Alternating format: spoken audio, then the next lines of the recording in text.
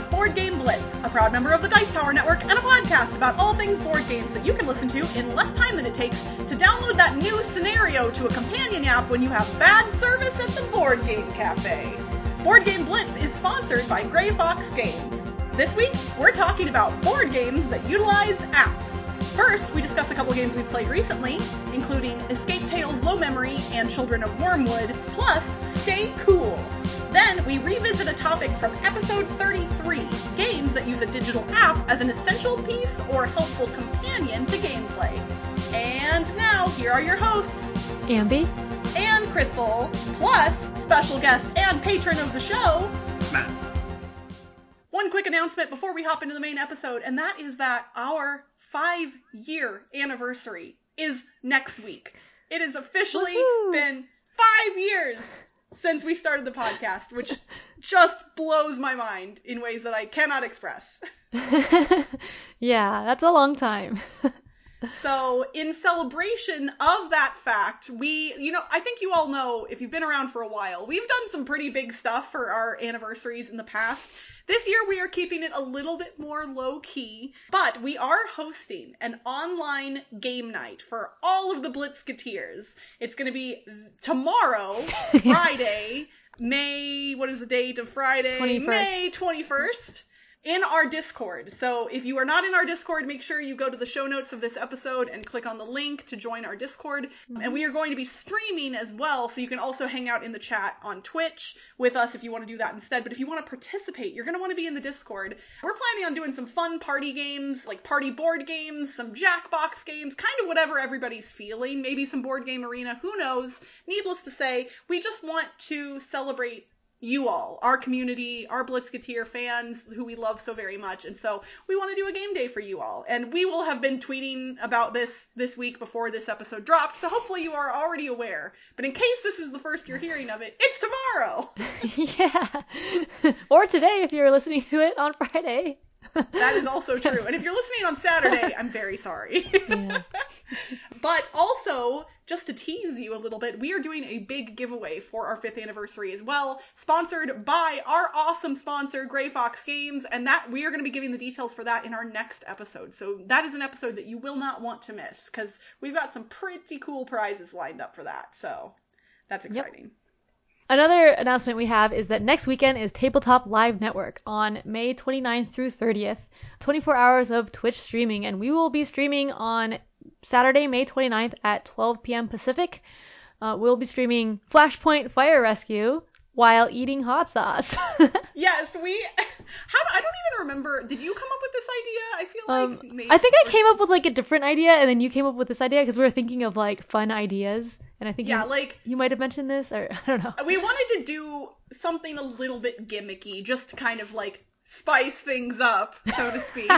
And so, yes, Ambi and I bought these ridiculous hot sauce sets from Amazon that like have 12 different hot sauces of increasing spiciness, and every time a specific thing happens in the game in Flashpoint Fire Rescue, we're gonna eat the next hot sauce up to a certain point. Yeah. We're probably not gonna go through all 12. I don't like spicy food, so I like spicy stuff, but I'm kind of a wuss because I haven't had a lot in a long time. So we'll see how it goes, but I'm really excited to potentially suffer for the sake of a funny Twitch stream, because it'll be fun.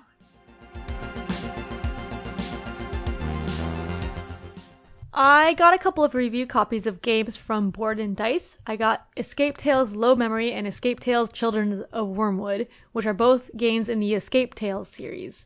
If you're not familiar with the Escape Tales series, they're like a story-driven escape room type game. The first one was Escape Tales The Awakening, which I played a few years ago. And so this is like the second and third in the series. They're not related story-wise, but they have very similar mechanics.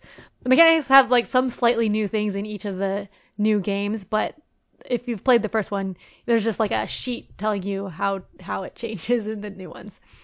So for both of the games, they take quite a long time. They have, I think, like 3 chapters each, and you can do each of those in one session. Actually, for Low Memory, it was 3 sessions that we did, and for Children of Wormwood, it was 2 sessions that we did. But I think for us, they were longer sessions in Children of Wormwood.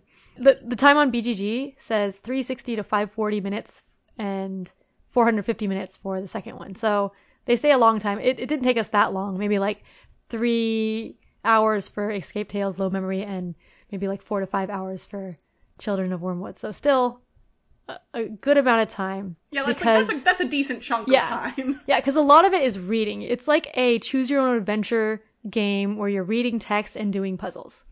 So both of the Escape Tales games were designed by Jakub Kaban and Bartosz Idzikowski. Low Memory was published in 2019 and Children of Wormwood in 2020.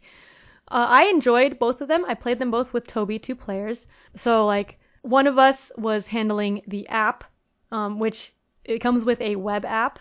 Not one that you download, but just like on their website. You go on their website and then it like remembers, I guess, cookies or something where you are in the game. And so that is how you do all the puzzles. So you enter in codes for the puzzles.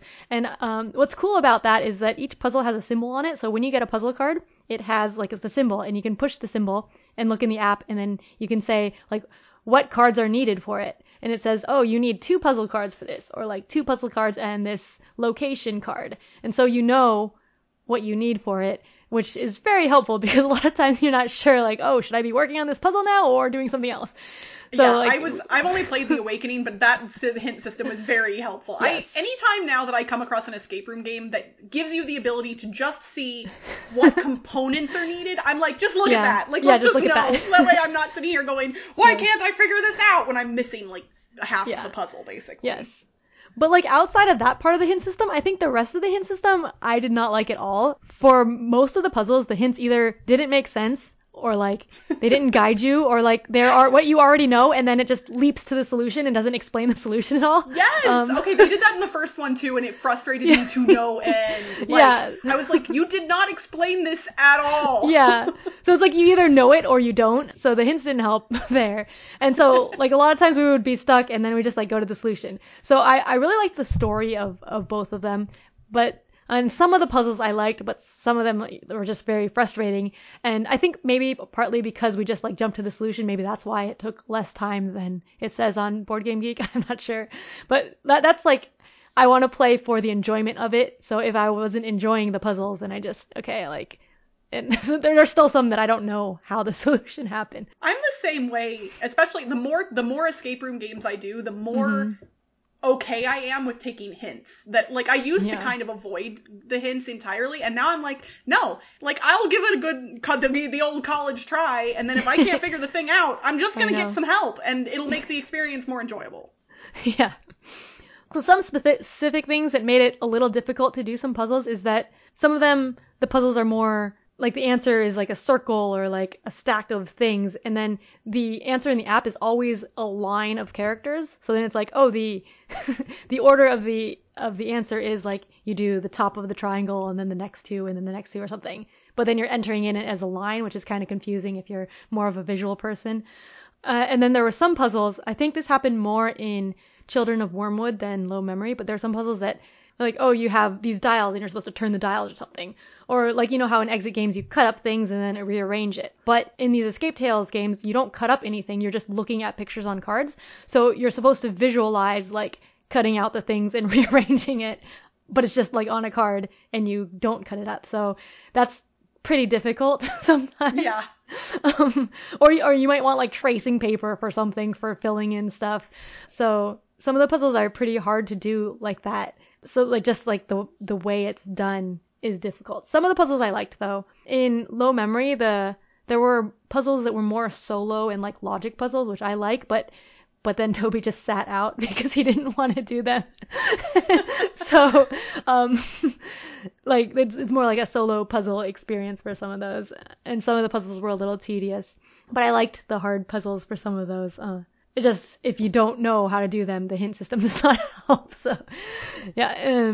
But I still enjoyed it, even with the frustrating puzzles, because I really liked the story. And for both Low Memory and Children of Wormwood, there's a branching story. It's a dark story, not for children. So I'd say maybe like teenagers. I don't really know when kids get old enough to for like the dark stories that are in here, because it involves like death and killing and stuff. So not for young children. And then there's lots of branching storyline too. In Children of Wormwood, there were a lot of different endings, and the app actually has, like, once you finish, the app tells you, oh, you can just read all of the different endings. So you can go through all of them, but there's so many I didn't read through all of them because it depends on a lot of different things. So, like, if you're like me and want to read everything, you can read all the endings. Although you might not be able to read, I mean, you can. It's harder to read everything during the game because it's a booklet with a lot of passages in it. So it's hard to remember where you went. So are there enough paths in it that you could play it multiple times and likely see different stuff in addition to the different endings? Yeah, so there were at least 10 puzzles in Children of Wormwood that we didn't see. Okay. I don't remember how many in low memory there were, but I think there were less in low memory that we didn't see. That might just be like we might have explored more in low memory. So yeah, like there's a time element because you have these action tokens that you're using to spend on reading the passages, and so you want to use as few of those as possible. So we kind of rushed through Children of Wormwood, I guess, because we had leftover action tokens at the end, so we could have done more. But yeah, you could go through multiple times. I don't know if I would want to though, because like the story is still similar. It's just like kind of branching, and it's kind of leaning towards a similar ending and similar big things. And because like the puzzle part actually wasn't as exciting as the story part because of all the frustrations, I don't want to play them again. Okay. But yeah, that was Escape Tales Low Memory and Escape Tales Children of Wormwood. Awesome. I have Low Memory. A friend gave it to me forever ago, and I still am going to play it at some point. I don't have Children of Wormwood, but I am curious about that one as well. I liked The Awakening, so. Oh, one cool thing about Children of Wormwood is it had a map. I don't think that's a spoiler. Yeah, that's pretty cool. Yeah. Well, I am excited to say that I am fully vaccinated, as are a few of my friends from my local board game group, which means we've started having in-person board game days again. We're not doing public meetups yet. That's a step a little bit too far for us personally, but we're hanging out at my house. And last weekend, my buddy Greg, who I've been gaming with for literally years, brought over a game that I saw at a convention a year or two ago that I wanted to play and had never gotten a chance to, and that is Stay Cool from Scorpion Mask Games. Stay Cool is designed by Julian Sentis, and it is a party game that is all about multitasking. I was immediately enamored with the concept of this, and I had seen some people playing it at a convention and just never gotten a chance to play it myself. So in Stay Cool, if you are the active player, you have to complete tasks to earn points. But the thing is, the tasks are coming to you from two different directions. So the way the game works is, depending on the number of players you have, we're going to say that you have at least a few other players around you. The person on your left is reading you really simple trivia questions that you just have to answer out loud. They are things that literally anybody would know. Like, what color does the stoplight turn when you have to stop? And then you would just say red. Like, things like that. Really simple questions.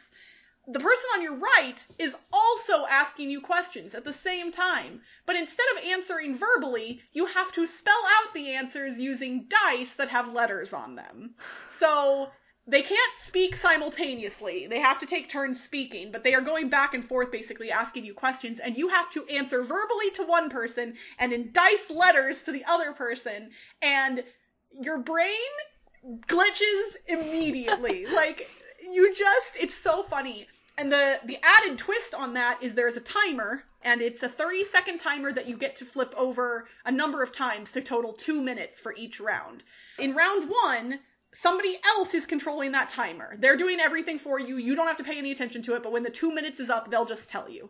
Then, when you go around the table a second time, you have to control the timer's flipping. So it's a 30-second timer, and you have to tell the timekeeper to flip the timer before the sand runs out each time. And if you don't, your round ends early. Oh my gosh. Then, the third time around the table, you have to control the timer again, but it's hidden behind the lid of the box.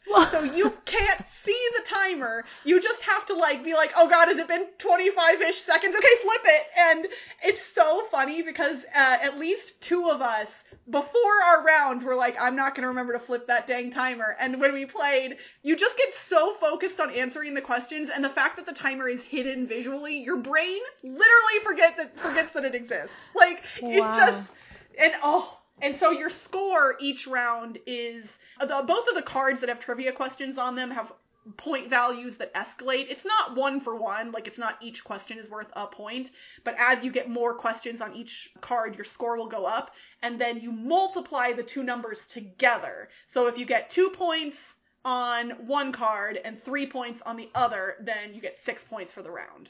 It is so much fun. I cannot tell you, like, when you start gaming in person with people and they want to play a party game, this is the game that you should play with your friends at a party when you can do that safely, because this is the type of game that we never could have played remotely, like, with any real, I mean, we could have, but it would have been incredibly difficult, basically.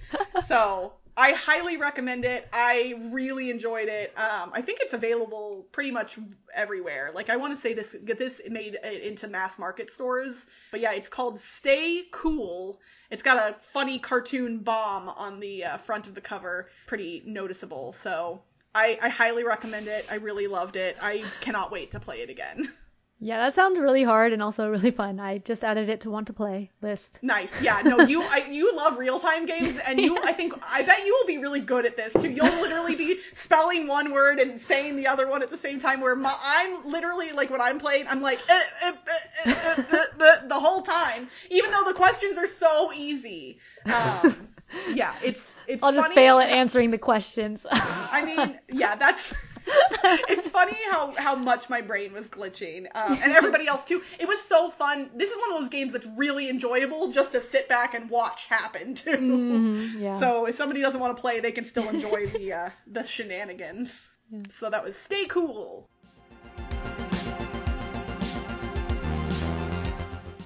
Way back in episode 33, we did a topic that we named the digital frontier, and we talked about apps in games.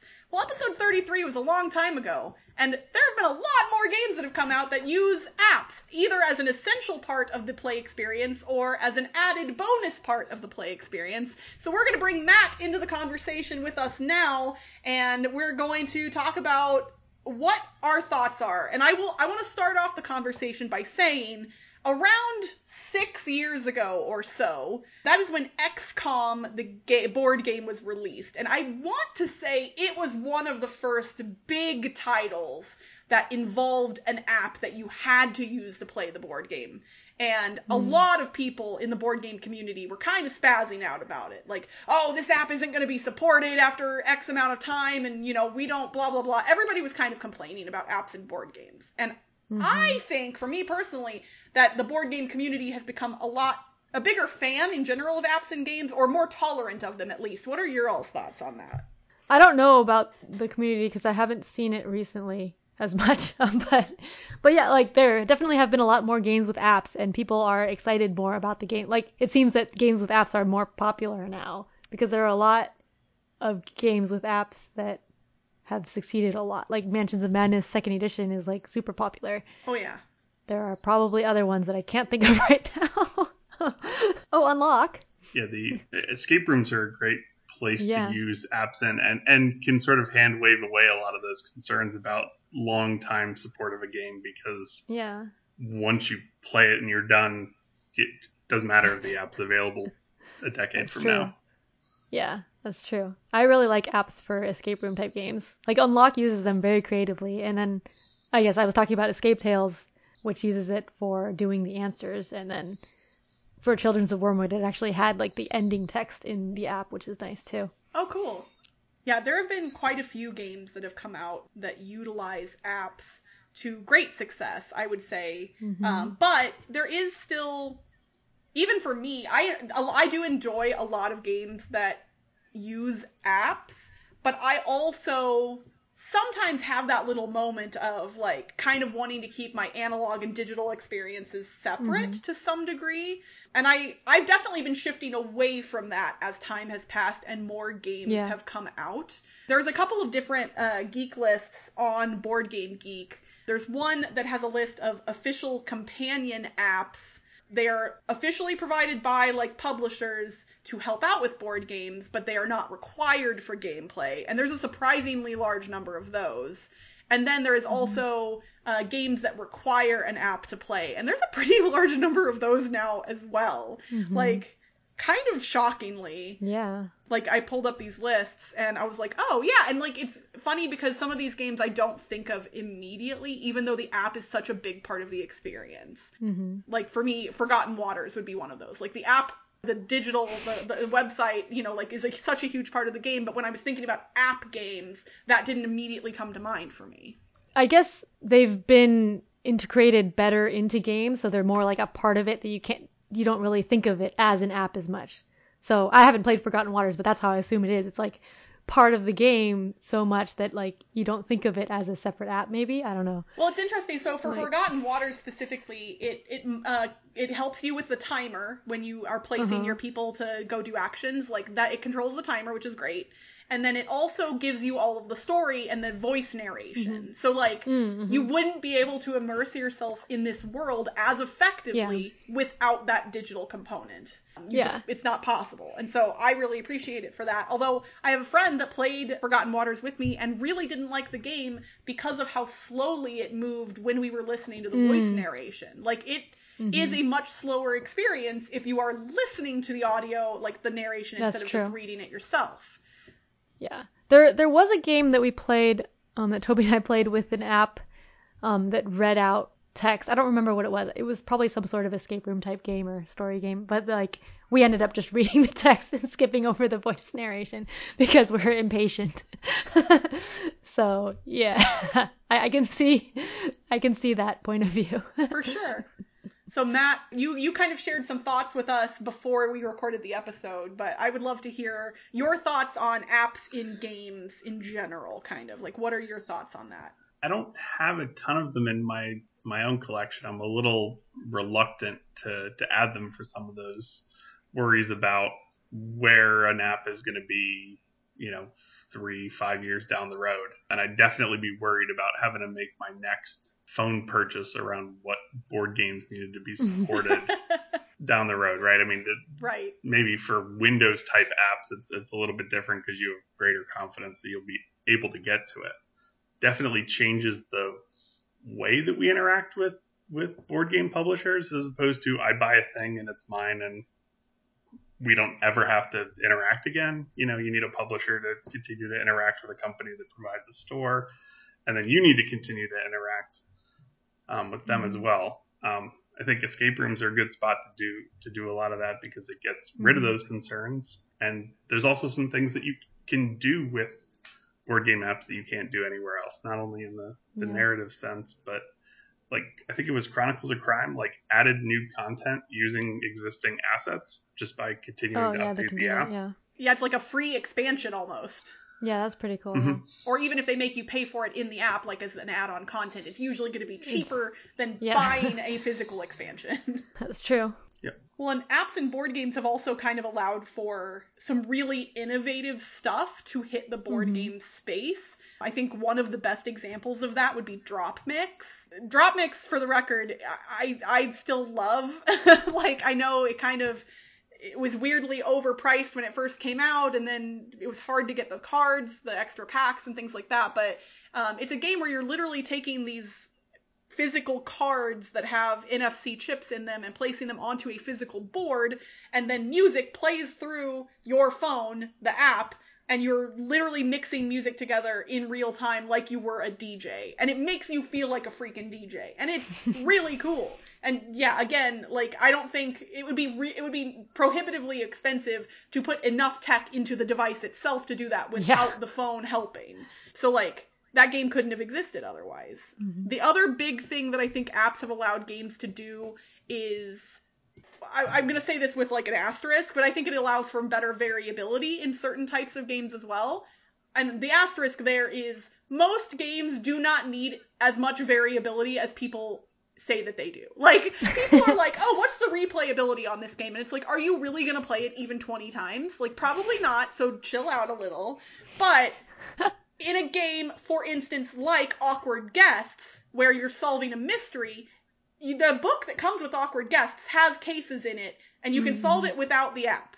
But if you do that, you can only check the correct answer one time. You can make a single guess and then verify if you are correct or incorrect, and that's the end because you have to see the answer. If you use the app, you can input what you think and it'll just tell you if you're right or wrong, and you can keep going and make additional guesses.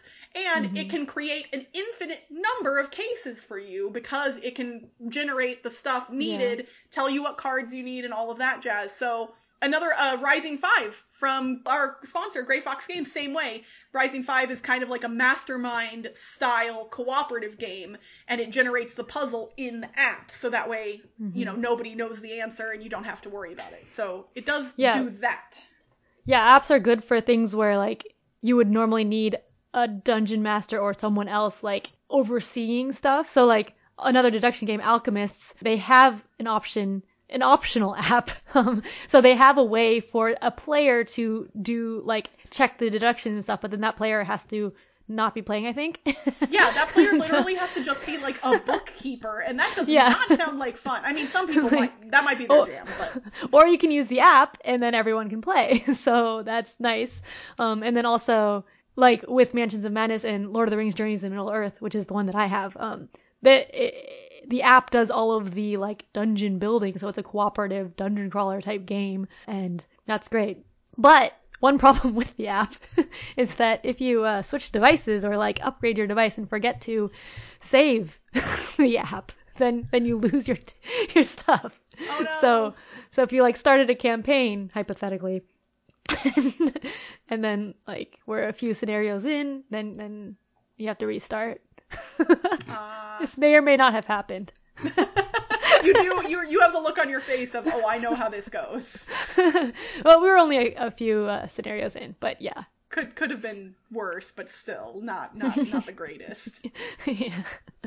I think that some of the most unique games in my collection involve apps to some degree. I think Mansions of Madness is definitely one of them. Another one, which is really different than Mansions of Madness as a good counterpoint, is Beasts of Balance, which is a stacking dexterity game where you have these plastic pieces that are all shaped like animals and other objects, and you stack them onto this tower, and then in the app, those animals that you put onto the tower show up on the screen, and there are cool ways to, like, combine animals. So in the physical space, you put, like, an octopus, and then you put a specific thing on top of the octopus, and then you put another animal on top of that, let's say an elephant. In the app, it will literally show you what this new animal looks like, this weird hybrid between an elephant and an octopus, and it exists in the app now. And, like, that's so cool to see the cool combinations you can make. Like, it's really neat. Really and neat.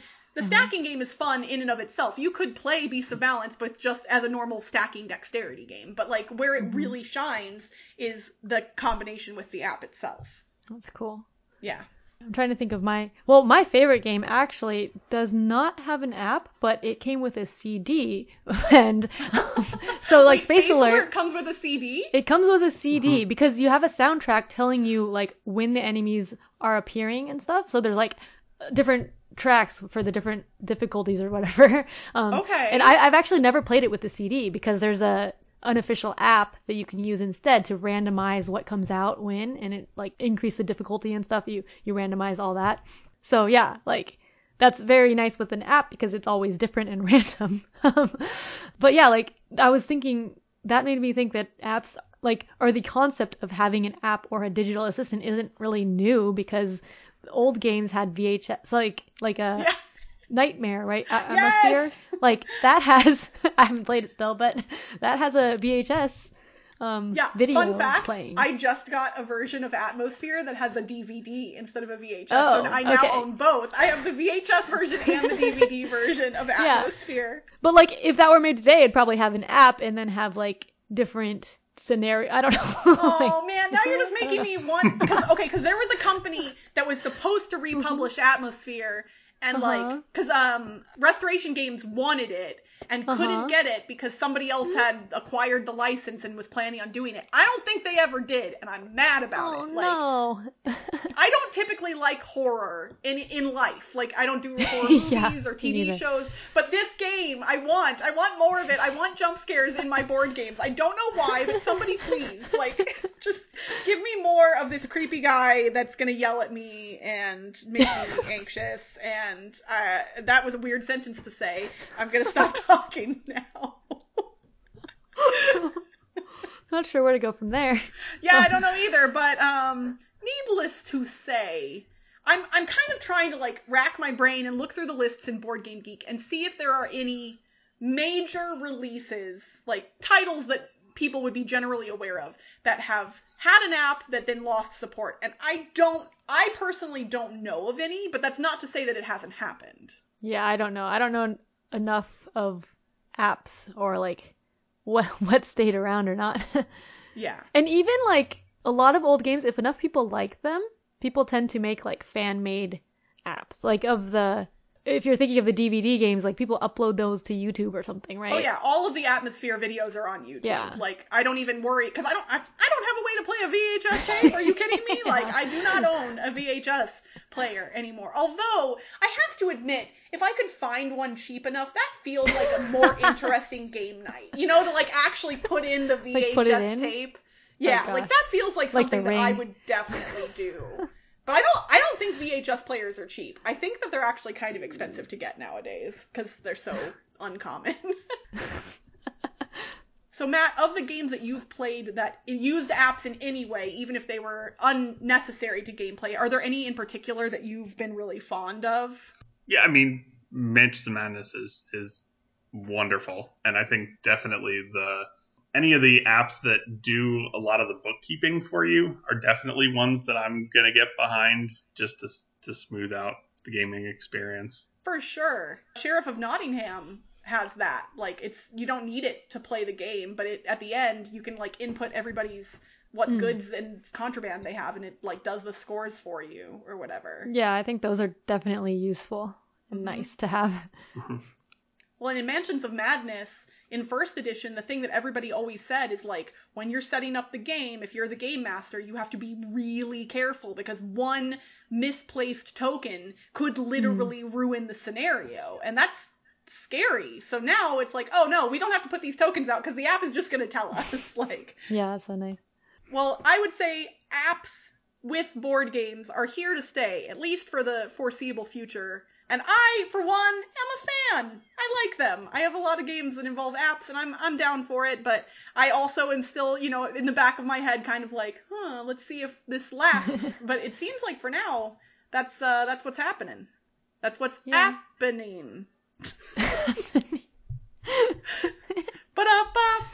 Yeah, one thing to not gloss over too is that just from an accessibility standpoint, board game apps can bring a whole bunch of narrative style board games to people who may not be able to see or visually impaired in some way. So there's definitely places where using apps in novel ways can make games more accessible to everybody. Absolutely. That's true, an excellent point. And actually, I wonder, here's a question I want to pose to two of you before we end this conversation. Do you think that the past year of a lot more people playing board games in digital spaces, do you think that will lead to better or more app-based or app-supported games because board gamers have kind of become more familiar with digital spaces in ways that they maybe weren't before? What do you think? That's an idea that just popped into my head, and I don't care what you guys answer, but I think it could. And then also publishers have been making more digital games, so they have now the resources to make digital apps and stuff because they've been working towards that in the past year. So now that they have those resources and people who know how to make apps, they can use them for future games as well, I guess. I agree. And I mean, also from just a supply chain cost to produce game type basis, it's a lot easier to spin an app up than it is to get plastic shipped over from China, and that's only going to get more expensive over time. For sure. Especially if you, like, even if you are still making a physical board game, if the app can supplement the experience and make the physical board game cheaper to produce, that could potentially be a benefit to publishers. Like, you still have to develop the app, but I think there's an interesting balance there, and there's a lot of opportunity for innovation and new stuff, and also just different experiences. And that's it for this week's Board Game Blitz. Visit our website, boardgameblitz.com, for video and blog content, as well as to get links to all our social media pages. This episode was sponsored by Grey Fox Games. If you're still looking to get a copy of After the Empire, it is available on GameFound now. Want to get some Grey Fox games at a discount? They're offering Blitzketeers 20% off non-exclusive items on their website. Just use the code BGBLITZ21 at checkout. Grey Fox Games, quality games cleverly crafted. Join the Blitzketeer community on Discord by following the link in the show notes. You can support the show by leaving us a rating and review on your podcast provider. And if you want behind-the-scenes access and an invite to our private Slack channel, visit patreon.com/BoardGameBlitz. Our theme song was composed by Andrew Morrow. Technical support provided by Toby Mao. Board Game Blitz is part of the Dice Tower Network. Until next time, buy it, use it, tap it, play it, score it, close it, fun, download it. Bye, everyone! Bye! Bye. Do you like getting games at a discount? Well, no. How about, okay, hold on.